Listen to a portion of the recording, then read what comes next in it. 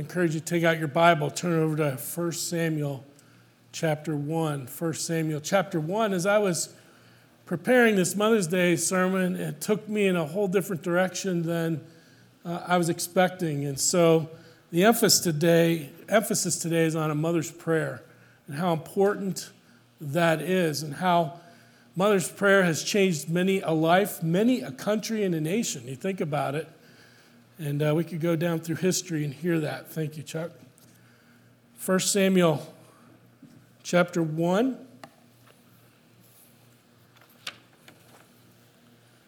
We'll begin with verse 1 in just a moment. And I encourage you to follow along as I read. And if you don't have your Bible, it'll be on the screen. 1 Samuel chapter 1. There was a certain man, a Ramathaim Zophim of the hill country of Ephraim, whose name was Elkanah, the son of Jeroham, the son of Ehulu, son of Tohu, son of Zuph, and an Ephrathite. How many are glad you didn't do scripture reading today? Right? Verse 2, he had two wives. The name of the one was Hannah, and the name of the other was Peninnah. And Peninnah had children, but Hannah had no children. Now this man used to go up year by year from his city to worship and to sacrifice to the Lord of hosts at Shiloh, where the two sons of Eli, Hophni and Phinehas, were priests of the Lord. On the day when Elkanah sacrificed, he would give portions to Peninnah, his wife, and to all her sons and daughters. But to Hannah he gave a double portion because he loved her, though the Lord had closed her womb. Verse 6, and her rival used to provoke her grievously to irritate her because the Lord had closed her womb. So it went on year by year, and as often as she went up to the house of the Lord, Peninnah used to provoke her. Therefore Hannah wept and would not eat. And Elkanah, her husband, said to her, Hannah, why do you weep, and why do you not eat? And why is your heart sad? Am I not more to you than 10 sons? And after they had eaten and drunk in Shiloh, Hannah rose. Now Eli the prophet was sitting on the seat beside the doorpost of the temple of the Lord. And she was deeply distressed and prayed to the Lord and wept bitterly. And may God add his blessing to the reading of his word this morning. Well, moms teach us many things, don't they? Mothers teach us about medicine. If you don't wash your hands or put your coat on, you're going to get sick. Mothers teach us about genetics. You're just like your father. Mothers teach us about my roots. Were you born in a barn? Mothers teach us about anticipation. Just wait until your father comes home. Mothers teach us about foresight. Make sure you wear clean underwear in case you're in an accident today. Mothers teach us about logic. If you fall off a tree and break your neck, don't come crying to me. Mothers teach us about religion. You better pray that comes out of the carpet. Mothers teach us about contradictions. I like this one. Shut your mouth and eat your dinner. Now, how do you do that, right? Mothers teach us about contortions. Will you look at the dirt on the back of your neck? Mothers teach us about the circle of life. I brought you into this world and I can take you out. And the number one thing my mother taught me was justice. One day you will have kids and I hope they turn out just like you. And my daughter keeps telling us the more she goes on how much she's like her mom. So it comes true. While we will magnify motherhood today, I recognize that this day is not happy for everyone here. Some of you probably didn't come to church today because maybe your mother's, or didn't want to come to church today because your mother's no longer alive and you really miss her. Some of our moms wish they could be with their kids today, but because of separation and distance, they cannot. Others of you don't care much for your mom and you're a bit turned off by all the syrupy sentiments in Hallmark cards. Some of us who have a mother is very sick right now and you wonder how much longer she's going to be with you. And that's where my wife is today. She's out with her mom in New Jersey, being with her. Perhaps you're parenting solo as you work hard to nurture the faith of your children. Some may have experienced the devastating loss of a child's death. Others have a broken heart, maybe in this room or watching on YouTube, who have a prodigal child that have locked away from the Lord, or maybe they're not even saved yet.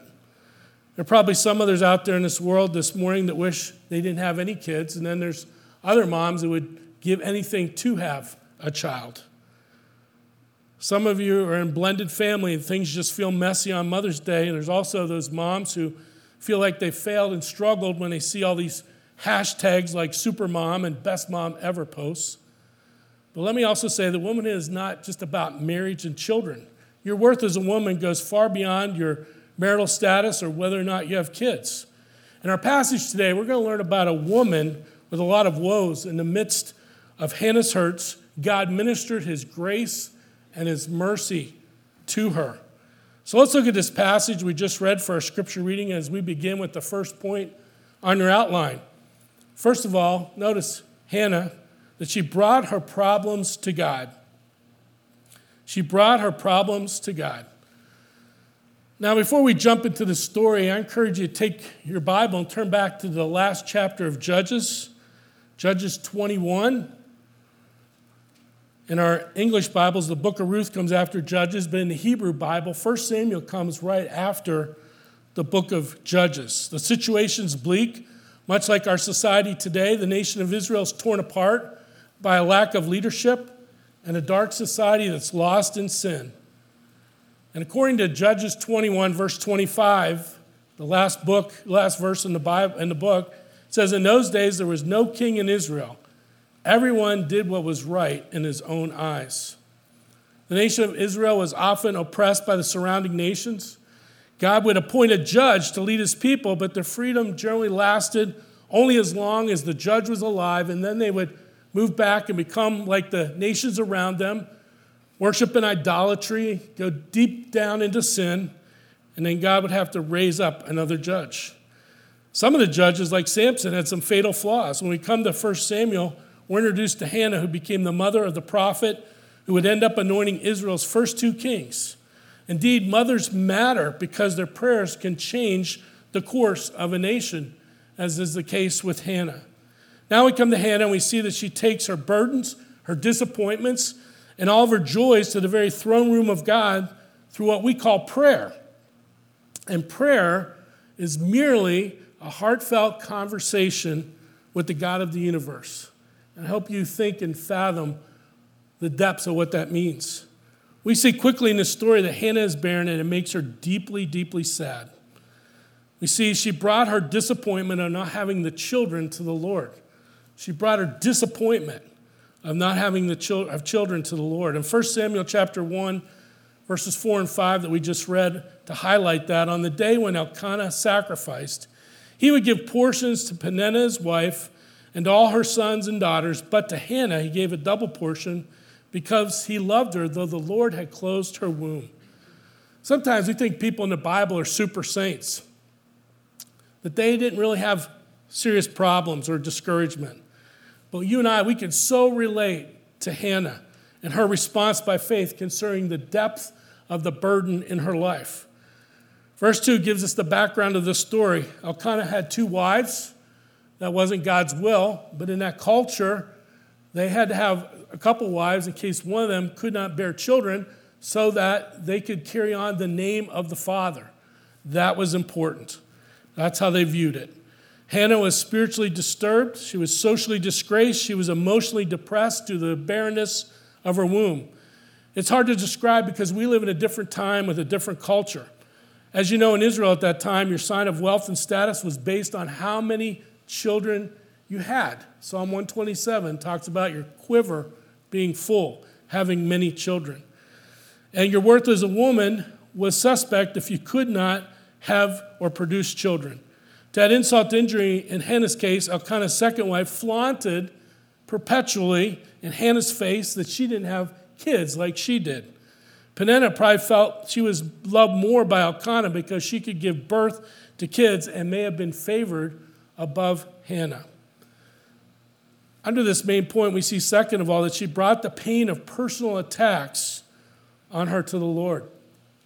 Can you imagine living in a house, sharing the same husband, the other wife's having all the kids, which is very pleasing to the husband, and she has to face that, but then also it gets pushed in her face all the time by Peninnah. She keeps reminding her.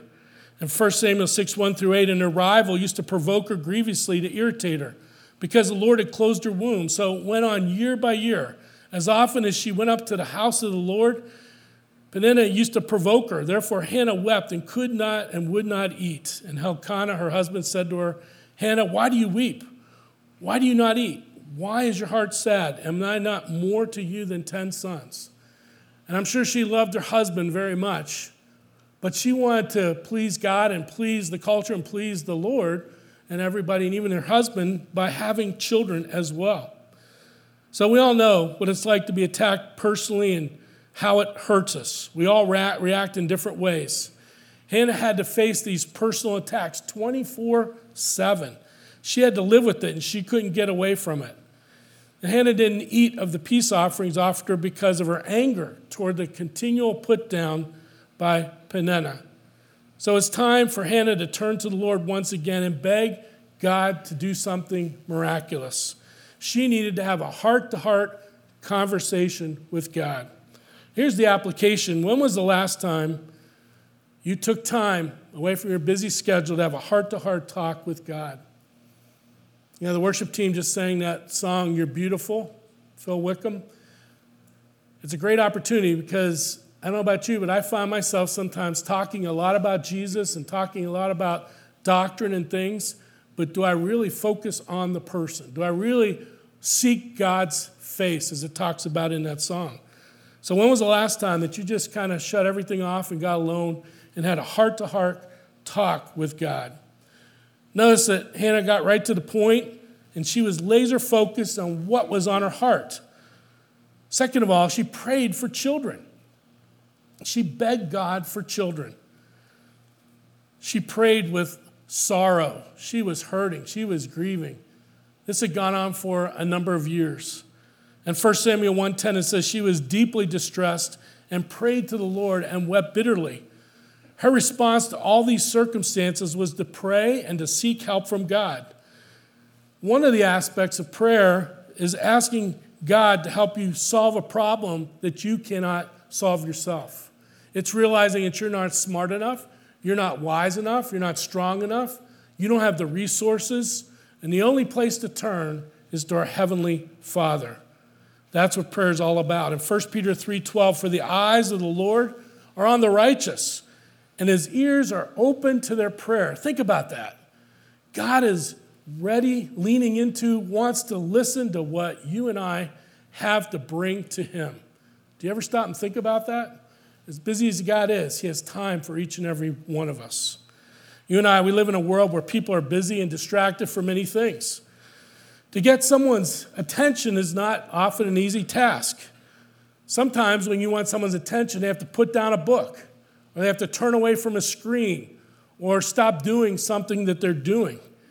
It's a privilege when someone does that so they can give you their undivided attention to listen to you.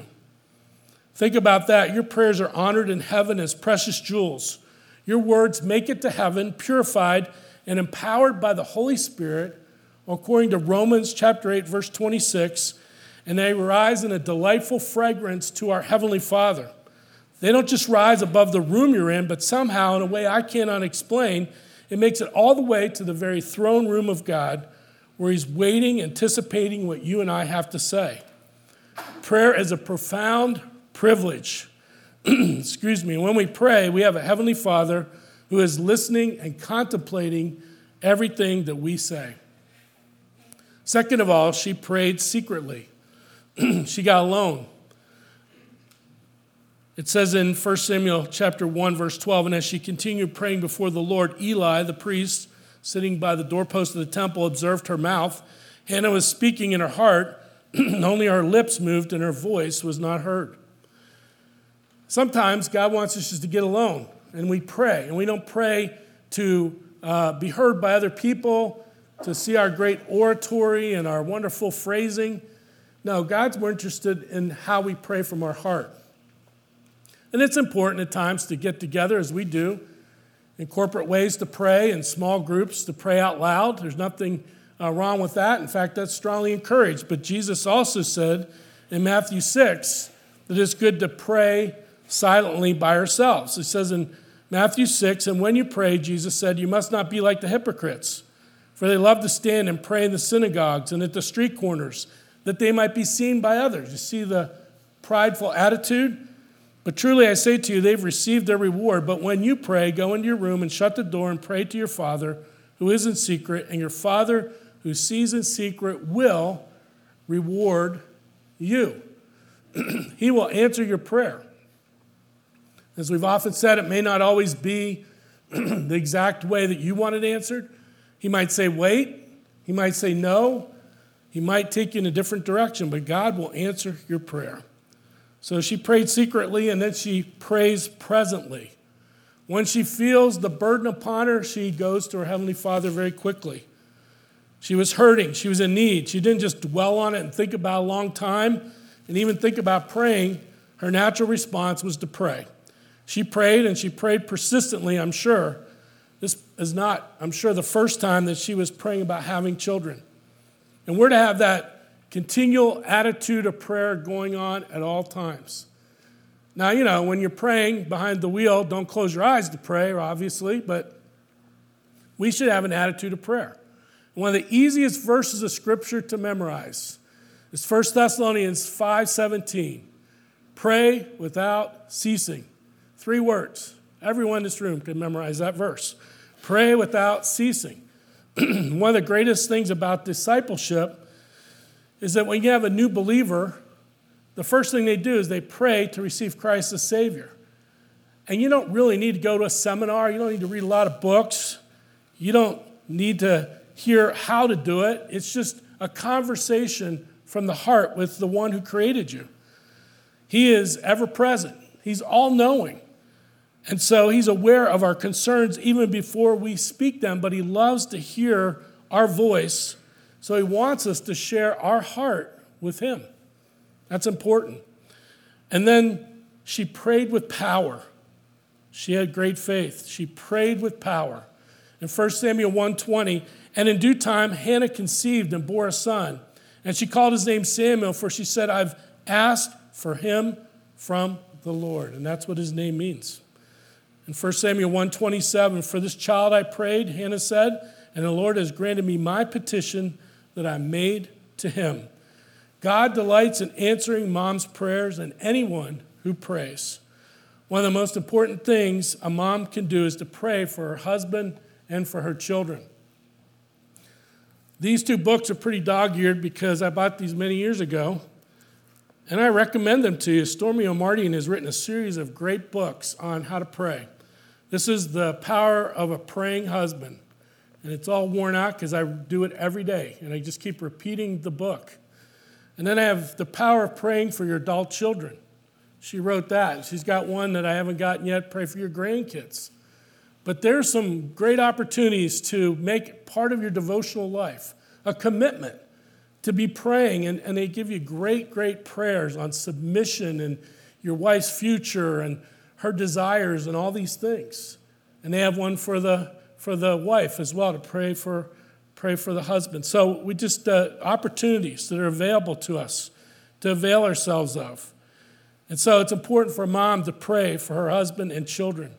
In Hannah's case, God answered her continual prayer in his time. That is a great prayer of hope and promise. That gives us great encouragement as we see answer to prayer in the Bible. There's a tremendous power in prayer, and for many of us, it's an untapped resource that we need to avail ourselves of more often. I like what James said in James 5:16, talking about Elijah. The prayer of a righteous person has great power as it is working. I learned it in the King James. The effectual, fervent prayer of a righteous man availeth much. So what's our application? How consistent and persistent are your prayers on behalf of your children as a mom? How consistent and persistent are your prayers on behalf of your children? She followed through, Hannah did, with her prayer to God after the birth of Samuel. She didn't just pray it, she lived it out. She took God at his word that if he answered, she was going to follow through what she had prayed to her Heavenly Father. And notice what she did. She kept her promise. She kept her promise, and she vowed a vow as she prayed. In 1 Samuel 1:11, it says that she vowed a vow and said, O Lord of hosts, if you will indeed look on the affliction of your servant and remember me and not forget your servant, but will give to your servant a son, then I will give him to the Lord all the days of his life, and no razor shall touch his head. Hannah was committing her son, that she had faith would be born to the Lord, to use that the Lord would use the child however he desired. She goes beyond the normal Nazirite vow. And if you look at Numbers chapter 6, which we won't take the time there, but the Nazirite vow was for a specific amount of time. You were not allowed to eat or drink of anything of a grapevine. You were not allowed to cut your hair. We think of Samson when we think of the Nazirite vow. And then also, you were not allowed to touch a dead person, even if it was a member in your family. And it was a set period of time where you set yourself apart to seek the holiness of God in your life. Well, guess what? She's not committing for a specific period of time.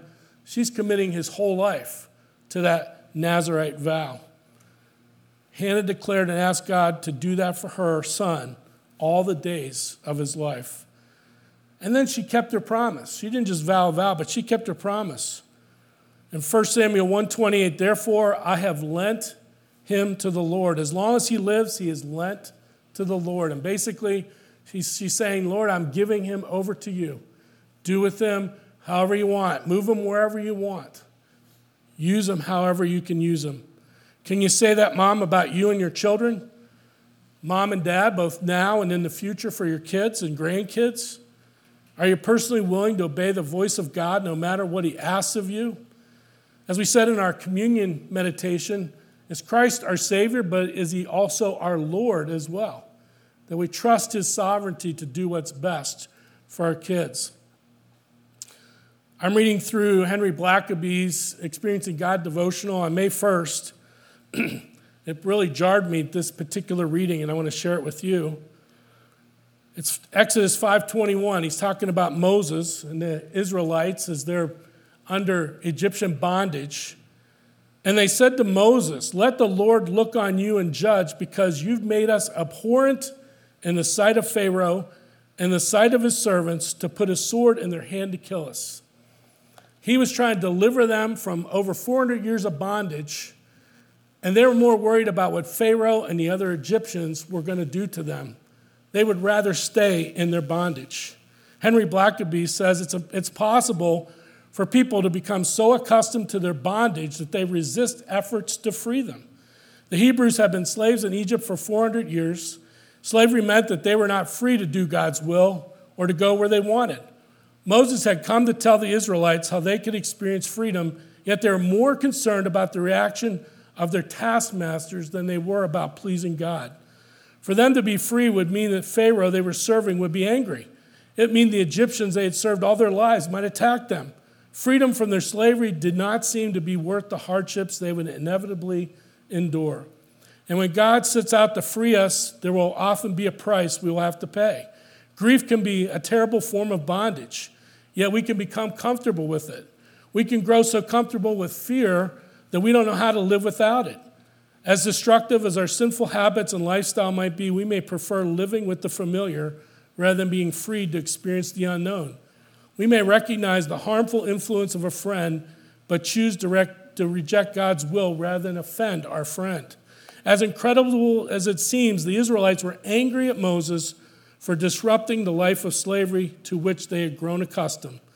And here's the question for you and I. Have we been lulled into comfortable relationship with our bondage? Do we fear change more than we fear God? Are we willing to allow God to do what is necessary in order to free us?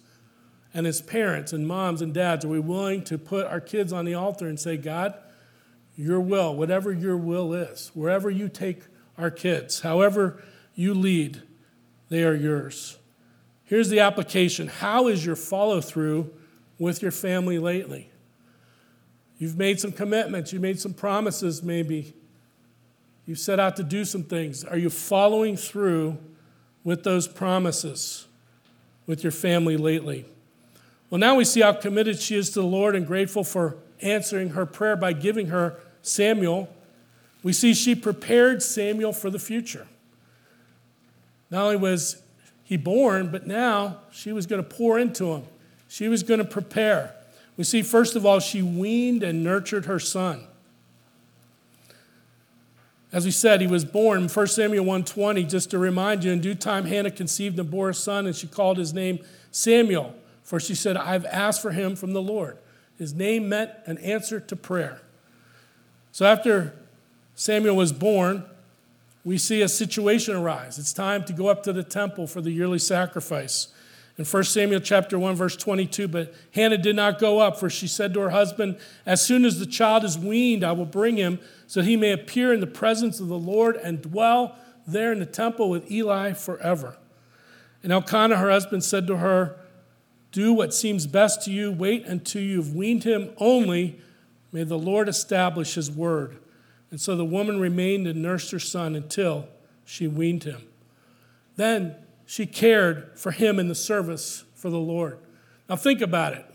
When he was maybe 3.5 years old, he was, free from needing his mother's milk. And so at that point, they take him up to the temple. And so there's no communication back in that day. Think about it. Hannah only saw her son one time a year. It says in 1 Samuel 2:19, and his mother used to make for him a little robe and take it to him each year when she went up with her husband to offer the yearly sacrifice. It appears that Hannah lived a no-regrets life when it came to Samuel. She loved her son, kept her commitment, prayed for Samuel while separated, and supported his ministry as much as she possibly could. Think of the sacrifice a mother would have to make for her to keep her vow and her promise to the Lord. She wanted Samuel to be in the middle of God's will, even though it would cost her a close relationship with her son. As we said, there's no way that she could communicate. No cell phones, no messengers. And so the question is here in the application, how are you continually preparing your kids to go out into the world as young adults? Then when they're old enough to sprout their wings and go, what do you want to have invested into their life? Not, of course, the spiritual is the most important, but to be responsible citizens, to understand how to handle money, to be emotionally mature in making their decisions, all these things. How are you continually preparing your kids, and for us who are grandparents, grandkids, to pour into them, to prepare them to go out into the world as young adults? Well, I wish we had more time to dig into her prayers of praise. You could read 1 Samuel 2. It's extended prayer. She's filled with joy, and the pains of the past were seemingly subsiding. Our last point is this, is she praised God. She praised God. She praised God for her prayer being answered. In 1 Samuel 1:27, for this child I prayed, and the Lord has granted me my petition that I made to him. Therefore I've lent him to the Lord. As long as he lives, he is lent to the Lord. She gave God the credit for the answer to prayer. She exalted the Lord. 1 Samuel 2:1, the first part of that verse, and Hannah prayed and said, my heart exalts in the Lord, my horn is exalted in the Lord. She gave praise and honor to the King of Kings and the Lord of Lords for answering her prayer. The glory went to him. She praised God for her salvation. In the second part of verse 1 of 1 Samuel 2, my mouth derides my enemies because I rejoice in your salvation. She praised God for answered prayer, gave him credit, and thanked him for her salvation. The application is this, on this Mother's Day 2021, what do you have to praise God for on behalf of your family? Take some time today and throughout this week as mothers to reflect on your family and thank God for some of the blessings and the things you see in your children that are taking root, that are causing them to grow and to become godly children. Never underestimate a mother fueled by prayer. Notice that little box that Carrie put in your notes there. Never underestimate a mother fueled by prayer. That's so true. And so our key thought is this: God is delighted to answer the persistent prayers of praying moms. Don't ever forget that. Don't ever give up. Story after story of NFL football players and people who are in politics and leaders, that their mom never gave up praying for them, and it impacted their life years later. Nadia Hashimi said this: cornered mothers pray for strange things. Cornered mothers pray for strange things. A mother's heart knows how to pray. Abraham Lincoln said this, "I remember my mother's prayers, and they've always followed me. They have clung to me all of my life. Mom, may your prayers for your children cling to them for the rest of their lives." 3 questions to ponder this week. Can you carve out some alone time for a talk with God this week? To maybe praise him. Maybe to share some heart concerns about your children. But take some time this week just to get alone with God and to pray. And second of all, what could our church do to come alongside to help you in your preparation of the precious lives of the children and grandchildren to live as godly young adults currently or in the future? Let us know what things we could do to help in building godly young people. And lastly, what can you see? What can you see as you look back on your time as a parent that you can thank God for? You know, when you were in that hospital room and you went through that labor and delivery and you had that little bundle of joy in your arms, you never knew. You know, there's no manual given to you on how to be a parent, right? And there's a lot of things you learn. But there's things that you can look back and you can thank God for in your life.